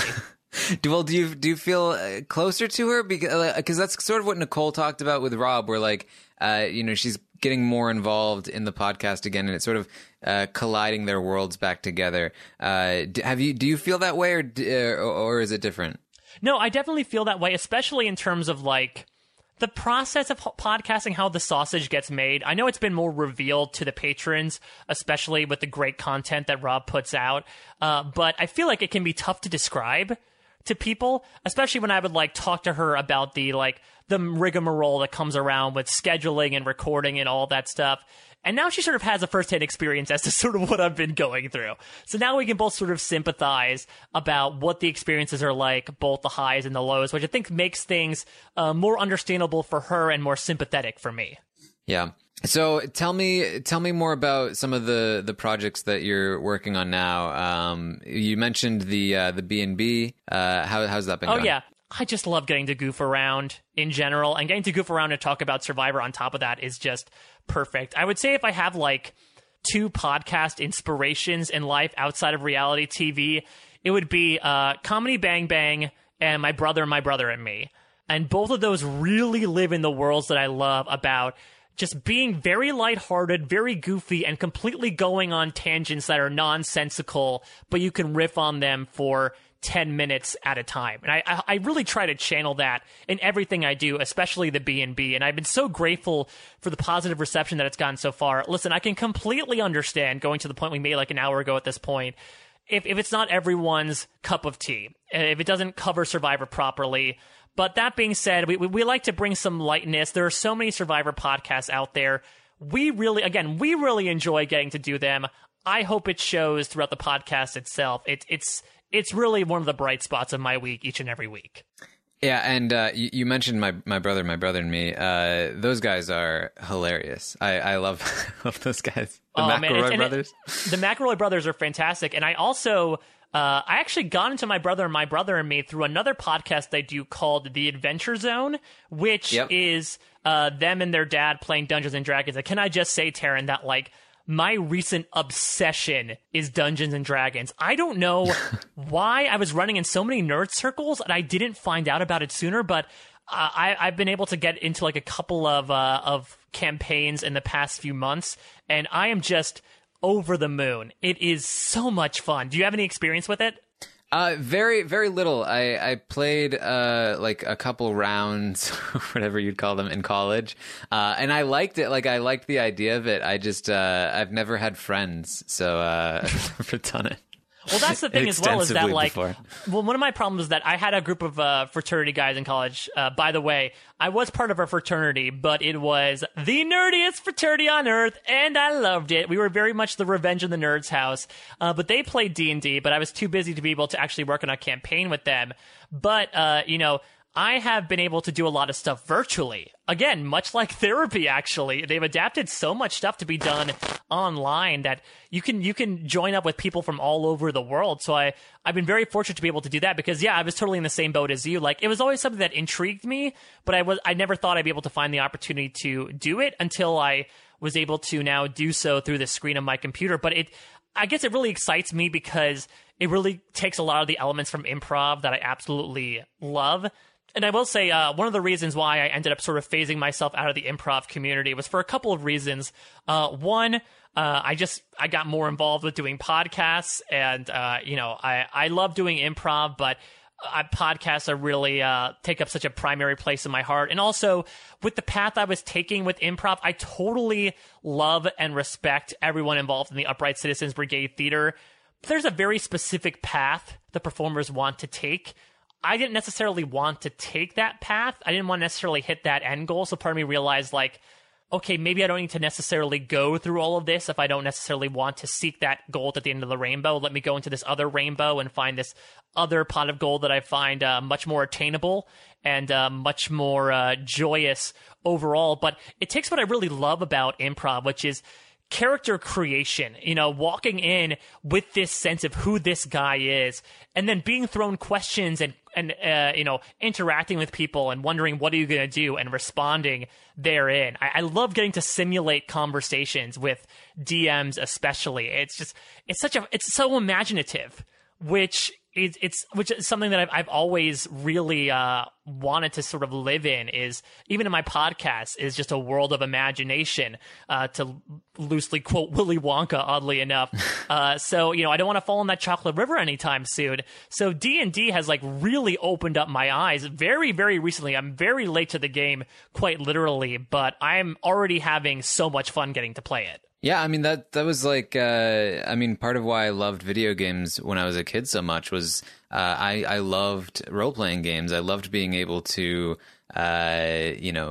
be somebody else and play as them and make up interactions, and I wanted to be a writer when I was a kid, and it very much appealed to me, the idea of like playing Dungeons and Dragons and creating these storylines and acting out as a character, but it just never happened for me. Can we talk about video games for a second? Because I feel like, sure. And Angela, admittedly, she's in my support system, but she definitely judges me for this. But I feel like you would appreciate this. What do you feel about Let's Players in the video game community? I love them. I think they're great. Great, thank you. I love them as well. I think for me, it's a matter of, I definitely grew up playing some video games. I was a Nintendo kid at heart. But I guess for me, playing a lot of games caused, for some reason, anxiety in me. For some reason, the only games that didn't cause anxiety in me are like Mario Party, which ironically enough probably caused the most anxiety and frustration out of literally every other human being alive. But for some reason, playing games on my own, maybe I just didn't feel that I was competent enough, but like, I just sort of then shut away video games for a while because I was just sort of like, I'm not good at them. Like, I don't really want to play them. Cut to college, I had a fraternity brother of mine who like had a PS3 set up in his dorm room, and he would always have his door open and he was always playing something. And for some reason, I was drawn to just sort of like going into his room and just sort of like staring at the game and like taking in the game with him without actually having to undergo the possible anxiety that came through with playing. So I guess that was sort of like my gateway into Let's Playing, but I absolutely love it because, there's so many fascinating and amazing video games out there that I don't want to play by myself, but I would love to hear people play and commentate on at the same time. Yeah, I mean, and there are games that are basically like specifically designed for that. Like they're just fun to watch play out in the first place, and then you just have somebody that's controlling the action and giving commentary as you watch. But then there's also just like people who just do anything and just talk for a while. And it's like, if you're a fan of podcasting, then you should not be judging Let's Players. It's not too far off, really. Yeah, it's essentially like podcasters doing live commentary over episodes of reality TV, right? Yeah. It would be like if Rob's like, all right, we're in Big Brother 19. It looks like Jessica and Raven and Elena are sitting on the block. Like it's essentially just doing a live podcast. Very much so. And there's a bunch of different kinds, and like, lots of people will tune into like a Twitch streamer because they're really good at the game, and it's like just fun to watch somebody who's really, really good at something execute it. But then there's also people who are just like very entertaining to watch, and it's very like, as I'm saying this, it's like, yeah, that's why people watch Big Brother. There are some people who watch it to watch the game being played, and there are some people who watch it for the entertaining characters. And it's really not all that different from any other kind of entertainment. It's just new and different. But it is very much like there's definitely a stigma attached to even that still. Like, oh, you're not even playing the video. Like, yes! we haven't even gotten around to being okay with people playing video games. What are you doing watching them? Exactly. That's like, I get some very confused looks from my wife of like, why are you watching this person watching a video game? But like, I don't know. There's some inherent enjoy. I feel like, outside of our immediate circle will be a similar reaction to like people saying, why are you listening to a podcast about Game of Thrones? You already watched the show. I feel like it's a very similar comment. I think in general, commentary about a piece of pop culture, I feel like is something that's still trying to sort of break into the mainstream a bit. I would say that as a content creator, someone who I'm really inspired by is Doug Walker, the Nostalgia Critic. But even then, even though like him and James Rolfe, the Angry Video Game Nerd, are still kind of like mainstream YouTube critics, I feel like it's still a little taboo for people to be like, why are you watching a movie or a video about this movie? Why don't you just watch the movie and have your own thoughts? Yeah, I mean, like, I'm a big fan of Total Biscuit, who does basically, he'll make a video about like a game's settings and like for like a half hour just be talking about the settings of the game and like his just general thoughts about it. And he's just like an entertaining guy. But like there's nothing wrong with that. Like lots of people enjoy those videos. They find them informative and entertaining. And you know, it's just I think it's strange for people, especially because of how quickly things have progressed, where it's like, you know, just what, like 20 years ago, maybe like 30 years ago, people only really watched things on TV or at the movies. And then 10 years later, people are starting to watch things online. So what are you doing watching things online? And then 10 years later, again, it's like they're watching things online about the things that they're watching online. And just what is happening? What is this? And so it's very easy to just get swept up and very confused about like all of the new things. Now, so you're a video editor as well, and I know you said you follow a lot of like YouTube reviewers. Have you ever thought, obviously we're both heavy into podcasting, but have you ever thought about like stepping out of that or stepping into another stream, if you will, quite literally, and like making videos where like the camera's on you and you're talking and like interstitials are cut in? I mean, absolutely. I made a video almost a year ago now, just because I was playing around about like my top 5 favorite new shows of 2016, where it was just I just cut together like clips from the shows and talked over it. And I'm still absolutely like interested in doing that sort of thing. It's mostly just when Big Brother starts, I don't have a ton of time for it. But yeah, I mean, that's always like, it's really just another outlet to do what I'm doing on a podcast, only I get to sort of be a bit more like of a video person, and I get to like string together some fun shots and stuff like that. So I mean, it's definitely something I like am interested in. It's just a matter of like when am I going to get around to doing more of it. Yeah, exactly. And well, also the camera's on you much more in your podcasting than it is on me. Fortunately so. I don't think people necessarily want to be a main deterrent if people looked at my face for longer than like 3 seconds at a time. But yeah, it's definitely something that like I've been thinking about as well, especially as like a big fan, again, of people like The Nostalgia Critic and James Rolfe. It definitely involves a lot more production elements. You're quite literally filming things, but I don't know. I'm sort of like thinking out loud here. I'm sort of trying to think about like a big project that I want to work on, because I think that I've been so fortunate in all of the stuff that I get to do in terms of podcasting, but they're very, quite literally seasonal. Like I just wrapped up earlier tonight, Stranger Things podcast, and like all these TV shows I cover. I have a recurring movie podcast, but other than that, everything sort of comes and goes or in spurts of months. And sort of like you've gotten to do stuff like the Blockumentary and like First One Out, where it's like more of a recurring thing where you wake up every day and you're like, okay, I'm going to work on this project. And I've been so fortunate with everything I've gotten to work on, but sometimes I feel like that's something that I'm still kind of working towards, and I'm still trying to figure out exactly what that is. It might involve video, it might involve audio, it might involve writing. I had no idea how much I would enjoy writing until I started doing stuff for Parade. I was so nervous getting to do that, and thank Josh Wigler for so many reasons, in particular for just existing. One of them is that he helped me really get in with Parade, but from there I've really enjoyed getting to write. But I like this idea of sort of having a long, overreaching project that I can sort of work on one day at a time. I just need to figure out what the heck that idea is. Yeah, I mean, I think it's really just like you got to start experimenting with things, and I think that's true of like anytime you're looking for a creative outlet, or maybe even any kind of outlet. It's like, I know for me, it's always just been like, I just need to start making something, and then if I'm not into it, then I just drop it and I try something else.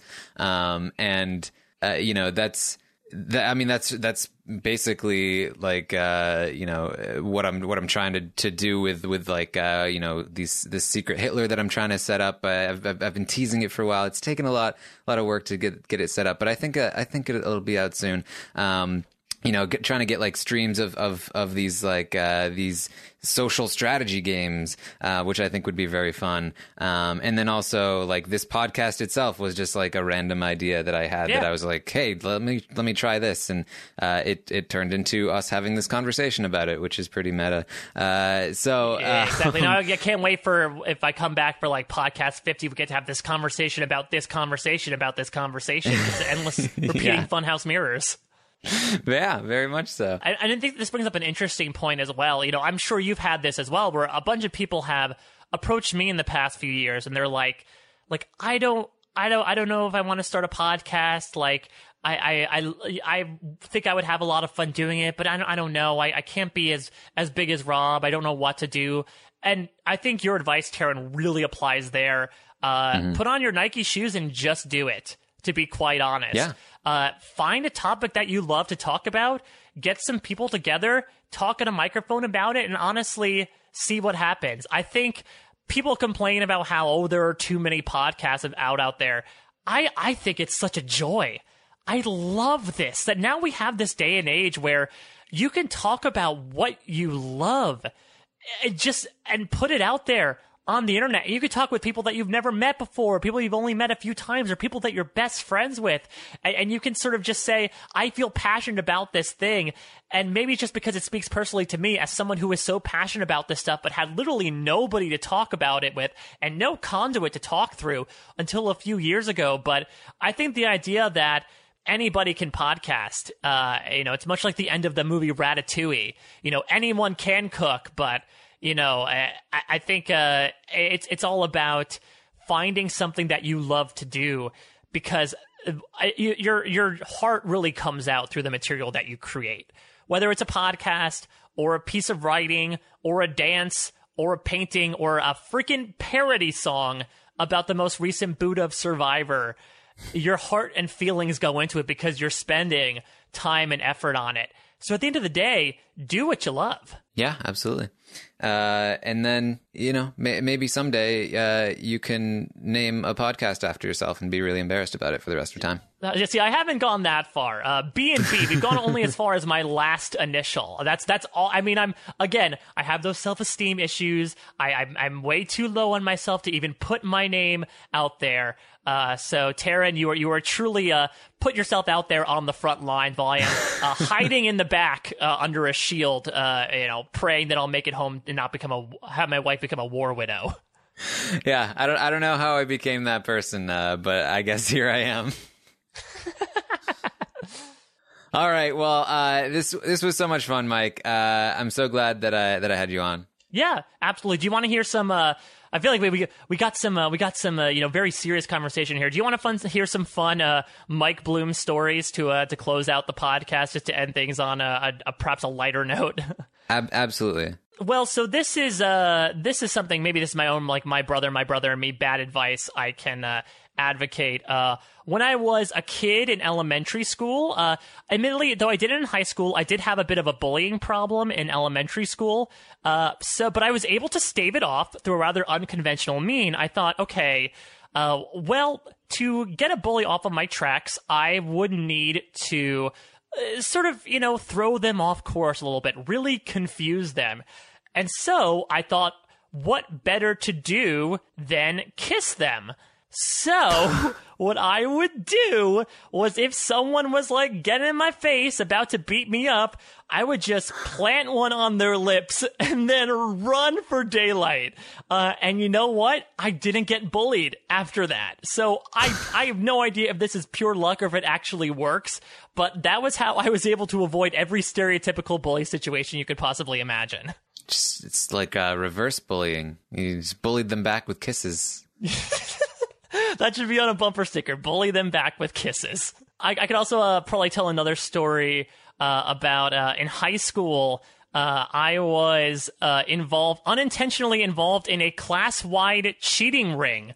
It was something it was in a scheme out of like Ocean's 11, where in our AP economics class, I would I remember when I walked into class, there was this kid, Chris Sachinelli, the driver's ed son, who was like, "Here, Mike, I saved you a seat." And I'm like, oh, this is nice of him. Okay, I'll sit down. And then we would get like occasionally like pop quizzes. And then, our teacher decided to like put up the number of A's, number of B's, etc. on the board every time after it happened. And then like I sort of had like a Kaiser Soze like moment, about like 3/4 of the way through the year when like he pulled me aside and he's like, just so you know, like I've been copying off of you. And I'm like, all right, it's high school. I can understand. And he's like, no, you don't understand. Like this guy's been copying off of you and this guy's been copying off of you. Like, remember we were in like a row. We were in a grouping of like 18 seats. How many A's were on that quiz? And your mind instantly flashbacks to that 18 number on the screen.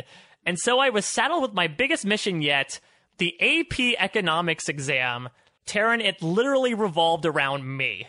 They put me... the entire class conspired to put me in the dead center seat of the room, and they worked out an entire mapping system where 2 people would copy off of me. It was like a friggin' Fibonacci sequence, where 2 people would copy off of me, and then like 3 of them would copy off of them, and it would spread throughout the entire class. So imagine walking into an AP exam knowing not only does your entire this AP score and your college credit rely on this, also 25 other students' college credit relies on it. It was, I just can't believe how intricate that scheme became. Oh, how did that many people think I'm just better off like not answering my own questions? Senioritis, Taryn, senioritis. Speaking of senioritis, I will tell one more story that is really funny, and also probably a reason that kids out there do not do drugs. So there was one time, again in high school, where again, senioritis, we're like, we don't care, we're gonna graduate, we can do whatever we want. We were told that there was gonna be an assembly at school that day. And so a bunch of my like music friends were like, hey, like, let's like leave school for a second, we'll go to this clearing and we'll go get high. And I'm like, all right, sure, that makes sense. Why the hell not? This will help like pass the time easier at least. So we did.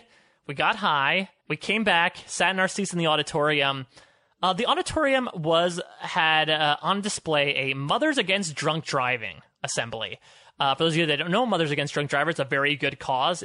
It's unfortunate parents who have lost their children due to drunk driving. They speak out against it. And with that presentation comes a slideshow of very graphic imagery of aftermaths from car accidents involving said teenagers. Now, people who know me from podcasts know that I do not, I'm not a big fan of gore to begin with. Imagine you're a heightened and simultaneously dulled sentence from marijuana at the same time, and it was disastrous. Apparently, according to one of my best friends, he had to pry me out of the seat because I was so traumatized just sitting there stark and pale after watching that presentation. Now the issue is I am stoned out of my mind for the rest of the school day. I remember going to my AP calculus class, and luckily, I didn't need to do anything. I had already taken the AP exam for that, which luckily I was not the linchpin of in that regard. Everyone decided to do their own math there. So they're like, okay, you can just sort of like sit around. Here's a pad and paper. Probably the worst thing you could have given me, because Taryn, for 45 straight minutes, I drew nothing but briefcases all over this pad of paper. I drew cartoons of briefcases. I drew 17 different types of briefcases. I don't know why my mind was fixated around the idea of a briefcase. Maybe it was because it was a funny sounding word, but I felt like I was, I don't know, it probably looked like I was like scribbling furiously, like I was some sort of like weird Leonardo da Vinci type, but all I was doing was just freaking drawing suitcases. The other thing that I really remember from that day was in my psychology and literature class, I was meant to present a poem I wrote about the id, ego, and superego. It was a pretty serious poem. It was about like, I have 3 sisters, one wants to kill the other one killed itself, etc. But I couldn't make it through because I was literally like pissing my pants laughing the entire time I was reading the poem. This really serious, melancholy poem to my class as an assignment. I was like in tears laughing, and the class was as well, because they had no idea what the hell was going on. I ended up squeaking out like a passing grade from that assignment. But suffice it to say, I very rarely imbibe in those types of substances these days, just because I realize that like once you get high, essentially anything can happen to you in the hours after that, and things can get really weird really quickly. And you might be just engulfed in briefcases. You might, when you are engulfed in briefcases. That's my favorite David Sedaris book. So yeah, those. I mean, I have a bunch of other insane stories from my life about the time like I was hospitalized with E. coli, or the time that I ended up hooking up with somebody when I had magic marker abs drawn onto my chest. But yeah, this was, I decided to like throw out some random stories at the end there, just to show how truly ridiculous of a person I am. If the other, nearly 2 hours of the podcast has not been an indication at this point. Did you manage to fool somebody with the magic marker abs, or was it like an ironic thing? I really don't know. That's an entire story on its own. We hooked up to the soundtrack of Happy Feet for some reason. We watched Heroes and then ate macaroni and cheese.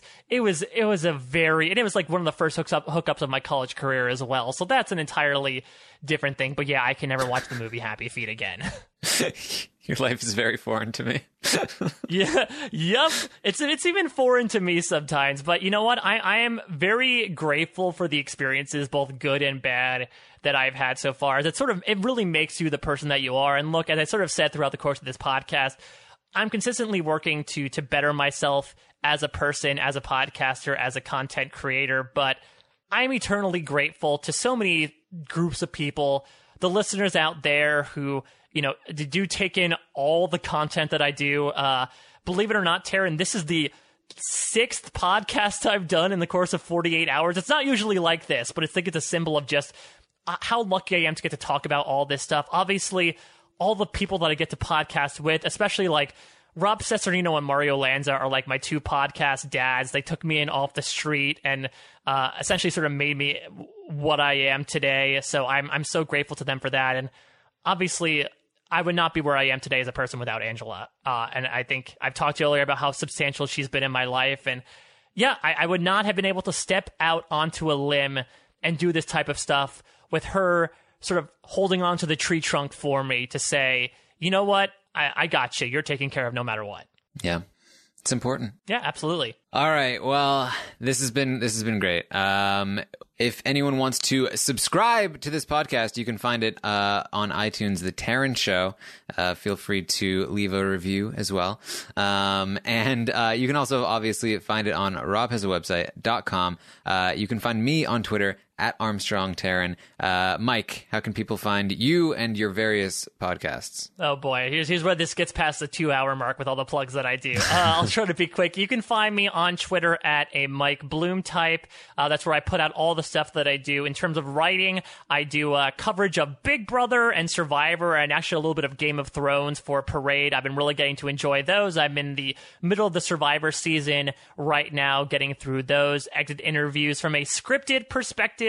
I do podcasts on post-show recaps covering Saturday Night Live. I also, at the time we recorded this, just did a podcast with Rob and Akiva Wienerker about the most recent episode of Curb Your Enthusiasm. As a big theater guy, Lin-Manuel Miranda's coincidental cameo on that definitely made some nice connective tissue with my cameo on there. I do a movie podcast with AJ Matz called The Hamster Factor.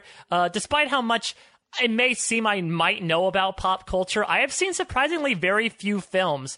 I'm assuming much to your consternation, Taryn, but AJ Mass is trying to fix that. The podcast has him showing me a movie that I've never seen before, and we sort of compare and contrast our opinions there. I recently also appeared on a podcast called The Franchise, which takes a look at movie franchises. I talked about Jurassic Park 1 and 2. Jurassic Park 1 was so pivotal to my enjoyment of film. Jurassic Park 2 had a dinosaur going through San Diego. I really think that's really all I can say. And then I also do a bunch of stuff on the Jay and Jack network, which has really been an amazing dream come true as well. being such a lost head, getting to talk with those guys about that stuff is incredible. I've been covering Westworld, The Leftovers. We just finished up Stranger Things with them. Over on reality TV, we mentioned the RHAP B&B before, where every week Liana Boris and I do some really crazy, silly stuff about Survivor. We have a lot of fun at getting to do that. I also do coverage of Top Chef, which is coming up in a few weeks, RuPaul's Drag Race. I appear in a few other Survivor podcasts from time to time. And the Survivor historians, as always, we just released a Thanksgiving episode talking about the 5 or 6 things from Survivor that we're each really thankful for, with the show, the community, the podcast. Just a nice little interstitial between Tocantins and Samoa, nestled nicely in the middle of that sandwich between Coach and Russell. So be sure to check that out. And I'm sure more will randomly come between now and whenever people listen to this, but I am so grateful that I have an opportunity to get to talk about so many things in this microphone that has been covered with 3 years of spit at this point. Maybe it's time for a new one. No, you can't change out the mic. That's too superstitious in that regard. And I wanted to thank you as well, Taryn, for having me on. I remember back in the day when I had you on a Big Brother Canada 3 recap, and to see how far you've come, and for you to be able to do this for a living, it's really fantastic. And I love the opportunity for you to be able to explore the other sides, as you mentioned before, of reality TV contestants and podcasters. Hope this podcast was I hope people enjoyed this podcast, getting to know me a little more, and I hope the book of Mike Bloom was entertaining enough for everyone. Yeah, well, no, I remember doing that podcast with you. It was one of the early ones for sure that I was a part of. And I remember you saying to me, just wait, this is going to take over your life. And look, it did. Yeah. It was who knew? It was definitely a prophet, I guess, in that regard. I'm a prophet only for the things that don't really matter, like when people will have podcasts take over their lives. Yeah. All right. Well, thank you everyone for listening. Make sure you, again, of course, check out harrys.com/Taryn if you want $5 off your order. And again, just thank you everyone for joining me on these 20 lovely episodes. Here's to 20 more. We will see you next time. Taryn's asking questions. Taryn's finding out. Taryn's looking deeper. That's what it's all about. It's the Taryn Show. So you